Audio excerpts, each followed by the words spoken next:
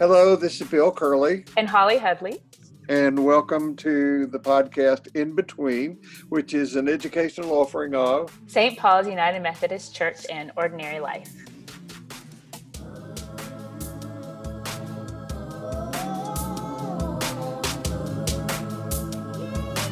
So it's Tuesday, Election Day. It is, and we have a special guest with us this afternoon. But this is Election Day, and it's early afternoon, and we have no idea what the outcome is going to be. Holly did just show me a picture on her iPhone that someone sent her about businesses being boarded up in New York. Anyway, I got this prayer that I would like to read. It's by Nadia Bose-Weber, and so you know that it's a good one. It's a prayer for Election Day. Dear God, this week is a doozy. If anxiety produced a sound, it would be deafening right now. Open my ears to the sounds I need most. The wild geese overhead, Aretha Franklin's Amazing Grace, the sound of my friend on the other end of the phone, the sugar-high laughter of children who need us to dial down the doom. If fear could be seen, it would be obscuring everything else. Open my eyes to the sights I need most, my puppy underfoot with a toy in her mouth, ready to play, the brightening of my neighbor's eyes under their mask when I pass them in the stairwell, the sidewalk covered in an oak tree's fallen leaves like nature's confetti. If sorrow could be tasted, the bitterness would overcome me. Open my mouth to the sweetness I need, words of kindness, deep, unhurried kisses, and absolutely as much Ben and Jerry's as I deem necessary. Help me remember that you are in the other side of Tuesday, no matter what. Amen. That was a good prayer. Good prayer. So Adam DeLoach is our guest today, a long time, very faithful attendee of Ordinary Life. Hi, Adam. I want to start out by saying on the in-between, I really like the intro music. I don't know where you guys found it or what have you, but it sounds great. I had to buy it, but thanks. I was wondering that too. I didn't know if you still were belting that out or... We've been practicing our gospel, but and we've gotten significantly better, but we're missing that really high voice in the background. So next week.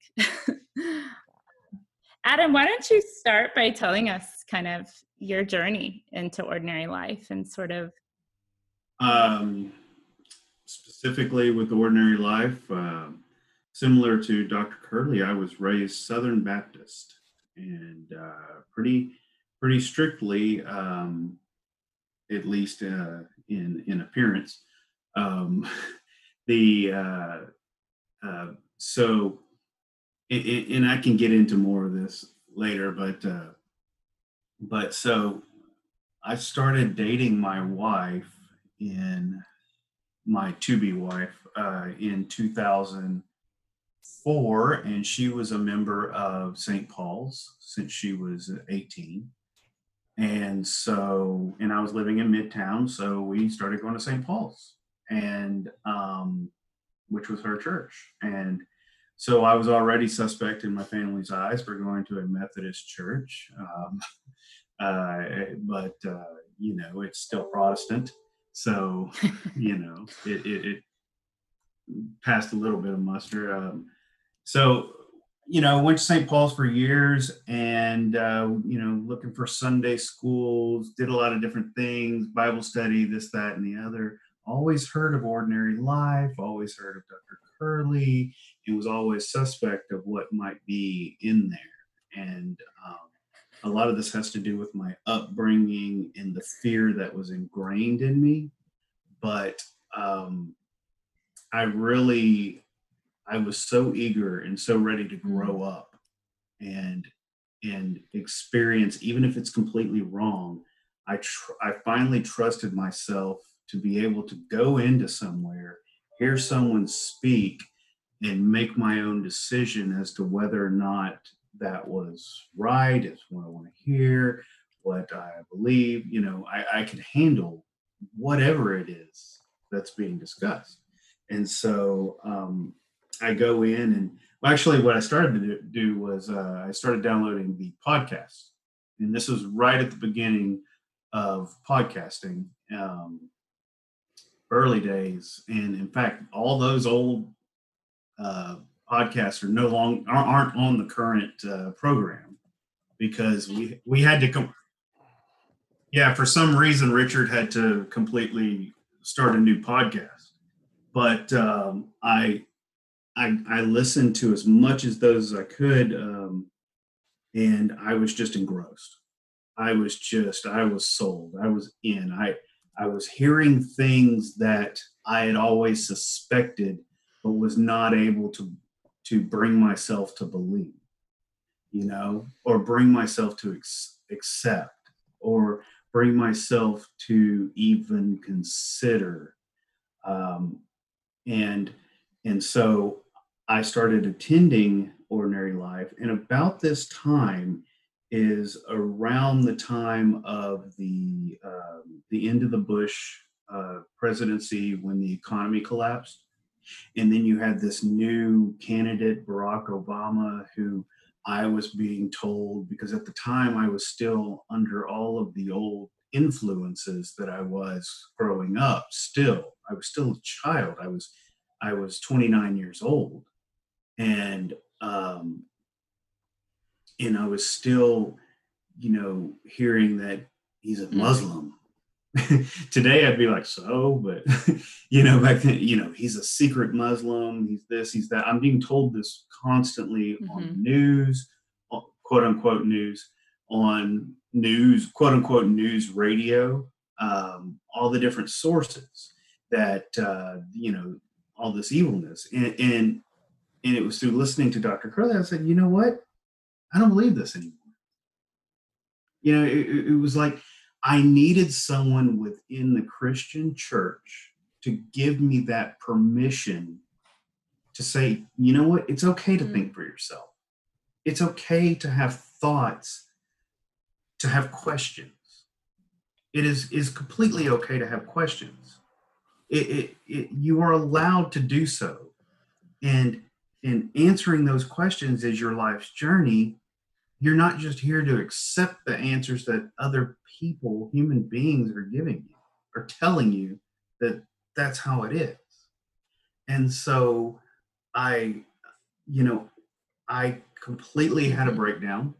I had to start seeing a therapist. I had to start taking medication because I was having basically anxiety and panic attacks. So that's what happens when you lose your security blanket. You can live your entire life going, hey, what that guy says is correct because I've been told that my entire life, and that's what I was told growing up, and I'll just keep believing it because as long as I believe that, I have something to hold on to. All of a sudden, I was out there with nothing to hold on to. And here I am trying to raise a family, and here I am, I had a roughly a 10-year-old stepson, or at that point, 8-year-old stepson, and I had a wife and I've got an income and a mortgage and this and that. And all of a sudden it's like, you have no safety blanket. And on top of that, no one around you believes what you believe now. And I lost it all and I was scared. And I started having panic attacks and I started having anxiety issues. And of course, add on to that the fact that our economy was completely falling through the floor. It is good, however, because I remember emailing Dr. Curley and saying, you know what, thank you, because I can't tell you how many nights I laid in bed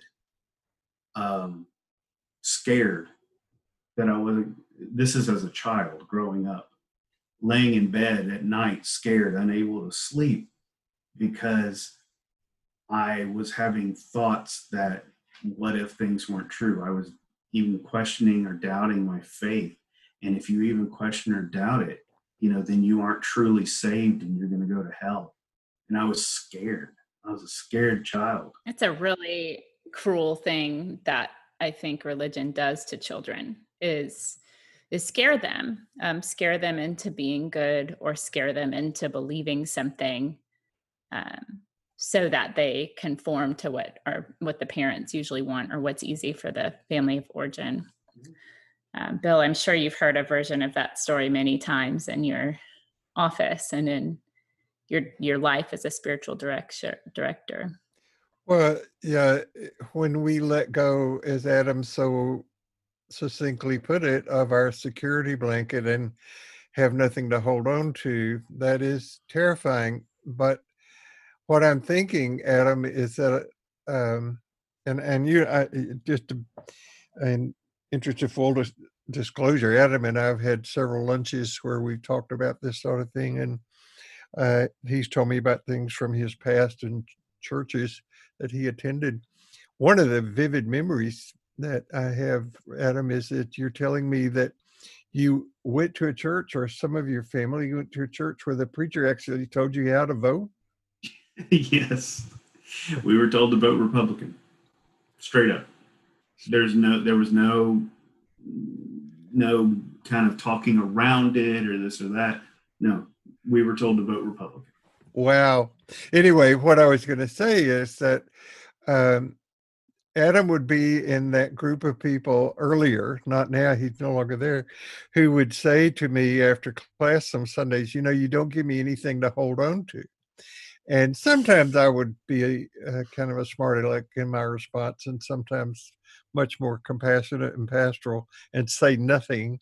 But in my heart, I was saying, yes, because the whole of the spiritual journey is to get it that we don't hold on to. We're not in control. We're held. And I think a lot of religion is designed to provide us protection from the anxiety and grief that we experience when we realize we are not in control. But, the prophetic tradition, and I'm drawing this from Isaiah, says, I have called you by name. You're mine. The other side of that coin is I don't belong to you. You belong to me. And that's the journey that Adam's made. Yeah. That makes me think, Adam, of this subtle difference. Viktor Frankl wrote The Man's Search for Meaning, which Bill has talked about over the years. And I've actually been reading it for my PhD. And he says, we should not ask, what do we want out of life, but what does life want from us? And it's that sort of, it decenters us. The floor falls away. And it's like, oh, shoot, there's the ocean, right? Yeah.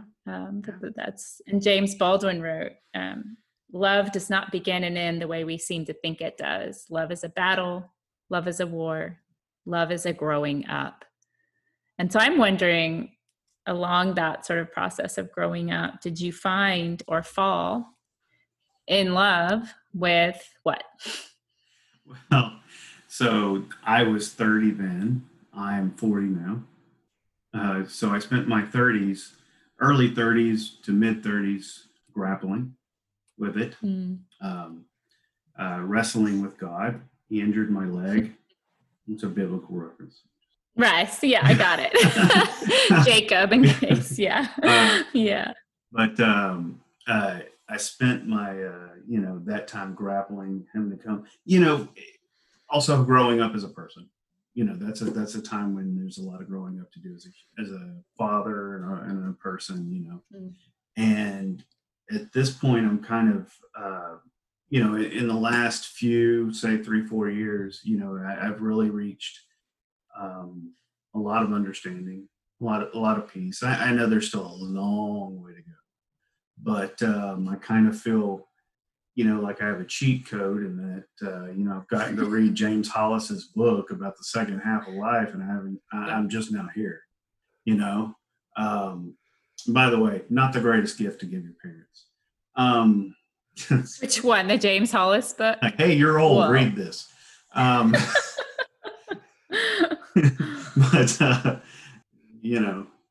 And Well, anyways, yeah, I mean, it really, it I have, thanks to Ordinary Life, gotten to kind of embrace a lot of things that now even people that are older than me have yet to kind of have to address in their life. I feel mhm. like a lot of people. Part of the reason why, you know, I like to spread the word about Ordinary Life, but not proselytize, because I do not want to come off as aggressive. But the reason, if someone asks, I'll tell them about, hey, it's a cool class, what have you, is that, you know, I feel like so many people live such shallow lives in the unquestioned life. There's the quote out there, is the unexamined life worth living. I feel like there's so many people out there just living that unexamined life, and there's so much to see. There's so much to do. And also learning about the historical Jesus, and so many people in America have put him in this Christian box, and it's not even about Mm. Jesus, and that's the funny thing about it. It's not even about Jesus per se. It's about an entire attitude. It's about an entire way of seeing things and not being open to you know what truly is, as opposed to narratives. And that's something that I know you two, in your lessons and in the in between podcast, have really been trying to break down and digest here lately, especially making people see the narrative upon which they were born into. You know, Hmm. um, Yeah. So, Adam, I'm curious, if it's not too personal, what reaction now do you get from your family of origin about where you are in your spiritual journey? so Mm. I was talking to Reverend McDonald, and he made a comment one time about he comes from East Texas churches and such, and about how a friend of his had said, "Oh, so you're at St. Paul's now? You get to come out as a liberal." Okay. You get to come out. Um, Yeah. well, actually, I've had discussions with him about that, but I think also he said that on your podcast as well. Um, Yes, he uh, did. You're and that He said he, what? He said when we interviewed him that he got to come out Oh, once he yeah, yeah. came to St. Paul's, both in favor of LGBTQIA so community.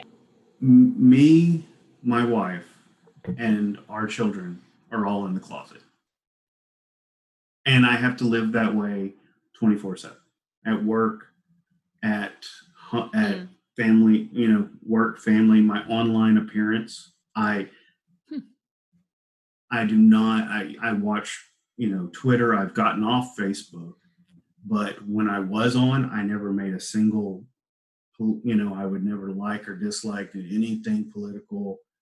Um, I think that because I don't join in the rabble rousing, okay, and because I am one of the few, I'm trying to think, that actually that is college educated, and that I am and always have been Mm. suspect Hmm. in their eyes, you know, and because I don't join in, because I know, Mm.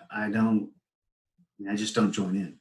And so it's kind of like that cousin who's in the closet whenever you're younger, and everybody kind of knows, but you don't talk about it. You know what I mean? Um, so, and ironically, in the same family, we had Hmm. several cousins like that. We've had that situation. Yeah. Uh, so, um, that's where we are. We don't openly say anything. We take a lot. We have to hear a lot of things that are disgusting. Mm. We have to hear a lot of things that are mean, and we just have to nod, grin, and change the subject or walk away. Mm. And so it is where it is, and that, ironically, the sad part is that it'd be one thing if it was religion. Okay. It'd be one thing, but starting in the 1970s with the embracing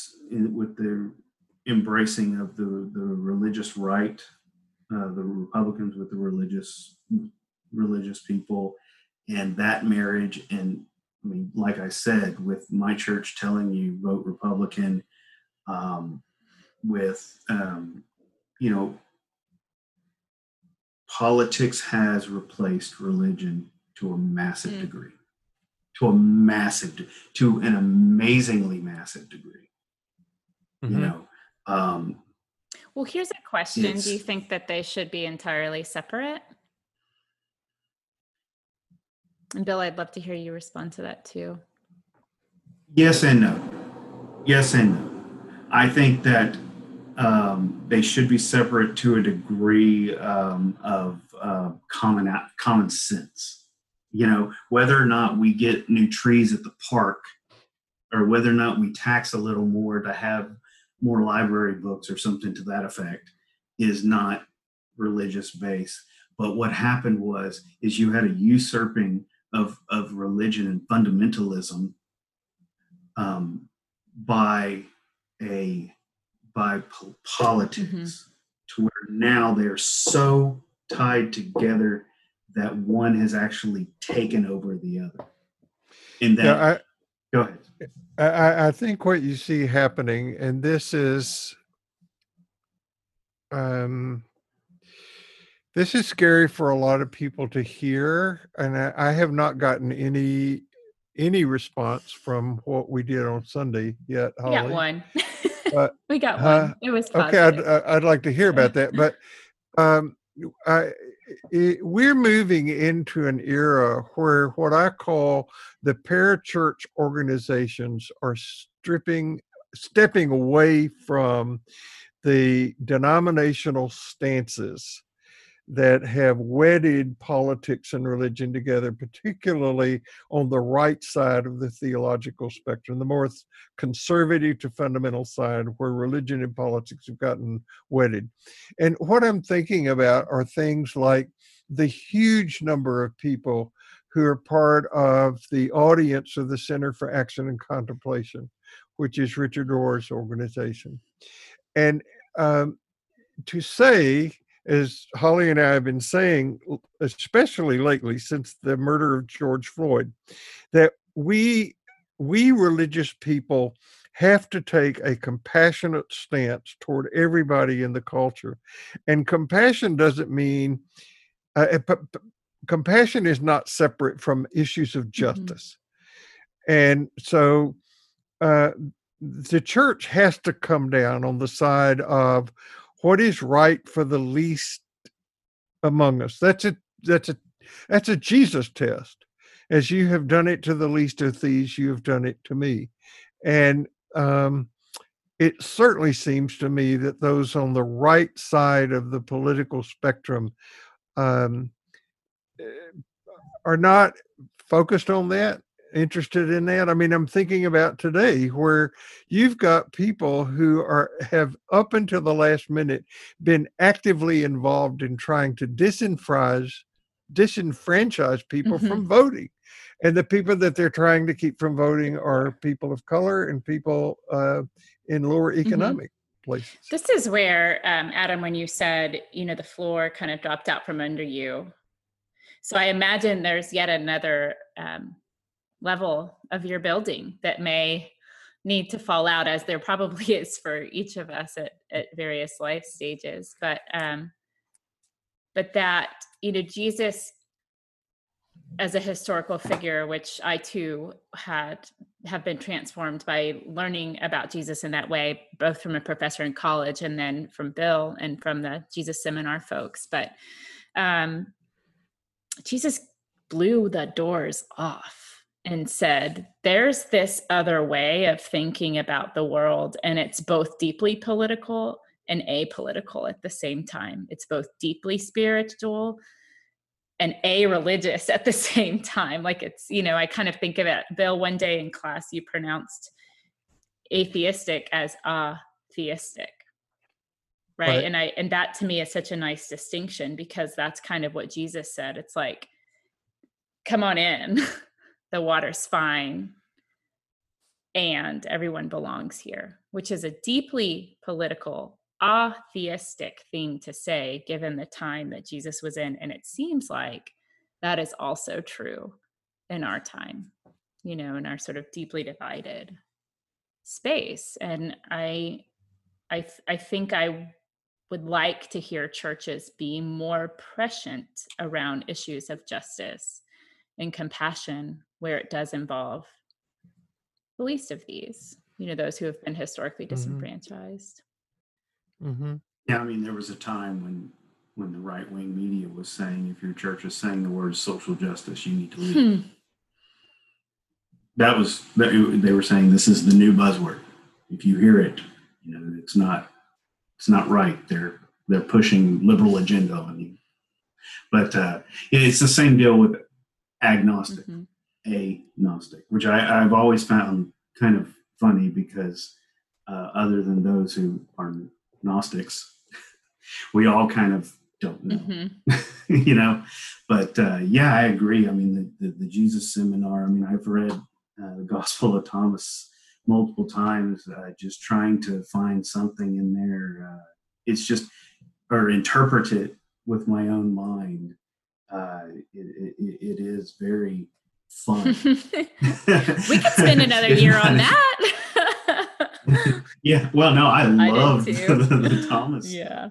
But I went and bought a copy, and I've read it multiple times, and I even studied up on Gnosticism and all their Scientology-like beliefs. And it is actually some pretty funny stuff. I mean, they really get into like multiple worlds, and our God is actually like the off God, the bad God, and blah blah blah. But it's real fun learning about a lot of that stuff. And but the Gospel of Thomas is, the tongue on fire, the things that are in there are just amazing to me, and it's real fun feeling like it's almost like going to this class and such. I've kind of been let in, behind some kind of closed doors, behind some sort of like facade that was up for so many years, and I've heard this from not only Dr. Curley, but I think from Dr. Bankston and from others, that it's like they all learn these things in school, but you don't go saying them in front of the parishioners or what have you, and it's very cool. Bill, you said that before, that what is sort of talked about, teased through in seminary is not what you're taught to bring to the pulpit, so to speak. Is that? Well, I think one of the great failings of particularly Protestant educational curriculum, the kind of thing that would be taught in, let's say, Sunday school classes across Protestantism, that the exciting discoveries that began to be being made in the mid-40s when the Dead Sea Scrolls were discovered. And these writings, they weren't immediately made known to what was called the Academy, but they were soon made known, and pastors got frightened about taking this stuff from the seminary into the pulpit because it was going to challenge the tribal beliefs of the local denomination. I will tell you a true story, sad true story. I do not remember when the Revised Standard Version of the Bible was translated, but I'm thinking it must have been sometime in the late 40s, early 50s, somewhere in there. A seminary classmate of mine had a copy of the Revised Standard Version of the Bible in his study. And during those days, seminary academic classes lasted 4 days a week to give students an opportunity to spend 3 days a week serving their churches. So he went back to his church on a Friday following classes to discover that his entire study at the church had been packed up, put in boxes, and put in the halls of the churches with the expectation that he would put it in a pickup truck and take it away because he had lost his job because he had a copy of the Revised Standard Version of the Bible. And sad but true, a lot of people who control the money for churches they're conservative people, and they don't like things going against their conservative teachings and values. So if you say anything that upsets that particular demographic, they withhold funds. And so it's a very political game. I mean, what you just said, I think is, I remember Dr. Bankston going through this kind of midway maybe through his tenure at St. Paul's, when he was vocal about inclusion, he was vocal about changing the charter. And I imagine, I don't remember how many, I can't count them, but he probably lost a number of people. But I feel like St. Paul's probably gained a lot more, you know? I mean, I feel like when you open those doors of inclusivity, or of a new way of seeing, that, you know, that Jesus gave us a new way of seeing, that you actually make more room, even if you risk the loss of some. Mm-hmm. So in addressing kind of what Dr. Curley was talking about, there's good news and bad news. Mm-hmm. In both are that we are in between the not yet and the no longer. Mm-hmm. The good news is that there are more and more people, thanks to the internet, thanks to time, thanks to boldness by people like Dr. Curley and yourself, Holly,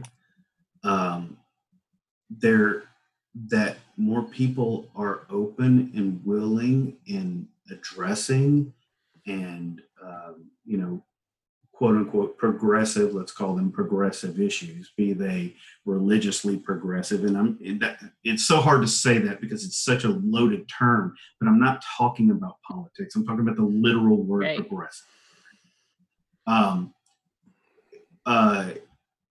So the good news is that there's so many people willing to open their eyes and consider and look at and talk about things like that.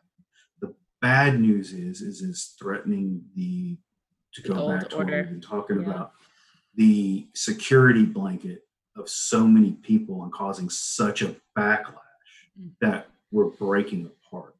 This is not the only reason we're breaking apart. This is not the only thing that we're fighting each other up on, but it is a major part. It is a big part of it. And it's pulling us apart because a lot of people will not and cannot let go, because it's either the only thing they have, and that can be white supremacy, that can be I'm Christian. Mm-hmm. I've made a profession of faith. Therefore, no matter what I do, I am going to heaven. Period. The end. And people that have not done that are not. They are going to hell. And that's scary. It's damn scary. Mm-hmm. And we're stuck in this kind of middle universe. And the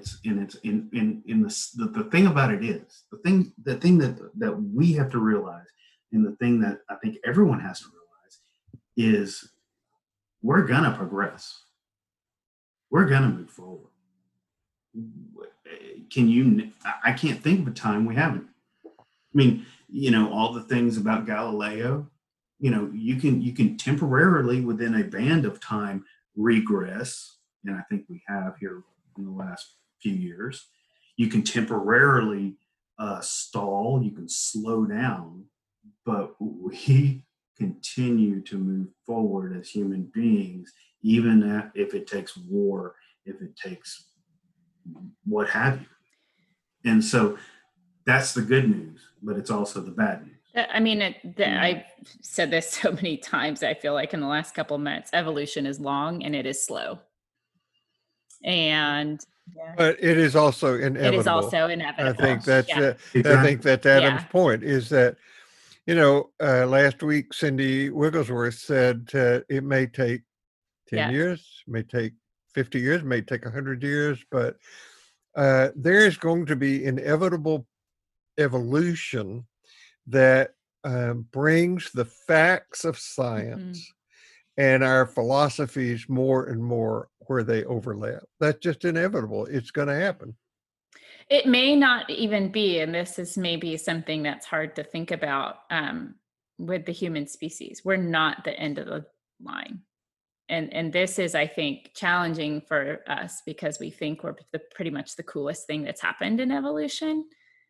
Because we see the world through our eyes. We make art about it and we write songs about it and we paint murals about it. But evolution doesn't end with us. And I think that for me is humbling. You must be listening to Naval Harari. To who? Reading Homo Deus. Yeah, I think it's just like, how do we, and then the thing that I keep going back to over the last couple of weeks is the arc of time is not inevitable. The arc of the moral universe is not inevitable. And Dr. King really spoke to that. He was like, time is neutral. Time doesn't have I like you people, but I don't like the dinosaurs. It doesn't have these sort of opinions. It doesn't go, I want to get rid of the dinosaurs so I can make way for mammals. It's like we also act upon time. And I think that's something I want to be really diligent about is, yes, evolution does happen. Yes, things do seem to widen, but we also have choices to make. And that is, what you're saying, what both of you are saying, reminds me that there's something about Christianity's history that wants it to be triumphant and exclusionary and at the top of the pile. And that is such an arrogant stance to take. I remember that the way I want to say the whitewashed version of Christianity. White folk version, white male folk version of it, the top of the pile. And I think, although I have said this and modified it in my way, I got this line from Richard Orr years ago. He said, "It is so arrogant to think that God waited until the mid 30s or 40s to say anything, and when God said it, he said it to Southern Baptist in Tennessee." I mean, that's so parochial, provincial, narrow, but that's exactly what, back to the question I asked you earlier, Adam, if Dr. Jeff McDonald got up at St. Paul's and said either vote Republican or vote Democratic, that would cause a big uproar. You lose your tax exempt status. That's interesting. In fact, that's already been challenged. If you remember a little while back, and I think it had something to do with Mayor Turner or maybe Mayor Parker, where they were going after churches who were supporting certain bills or something to that effect. That, do you remember this story? Yeah. Handful of years ago. They were going after their tax exempt status because they were supporting there was something. Yeah. Right. Yeah. Yeah. No, I mean, if he did that at St. Paul's, that would not be taken over well, but, he can talk about morals. He can talk about the right things to do. He can talk about things like that. Well, before we go, Adam, I need and want to thank you for your hanging in there and enduring the panic attacks. But more than that, I want to thank you for the role you played in consistently making sure that when we began live streaming, you were there every Sunday to do the camera work on Facebook and whatever to make sure that Yeah. happened. I'm really indebted to you for that. Because of that, I our appreciate technology has evolved because you got us to this place and said, y'all, you got to join this century. So thank you for that. Oh my Yeah. goodness, yes. Yeah. Adam, Really appreciate you guys having me on I'm so board. glad you came to talk to us. Sorry it took us so long. It'd be nice to be in person, and we'll get there. I miss that. Yeah. I do too. I miss that. I agree that a lot, and we will get back in person again. Probably not this year, but it's going to happen. And I think our big task right now is just to get through the next 24 hours 24 and hours. keep our sanity about us and see what happens. Yeah. And I hope that there was really no need to board up the windows in any city. I hope we can be gracious winners and losers at the end of the day. I'm gonna. Thank you, Adam. Thank you guys. I appreciate Thanks, it. Adam.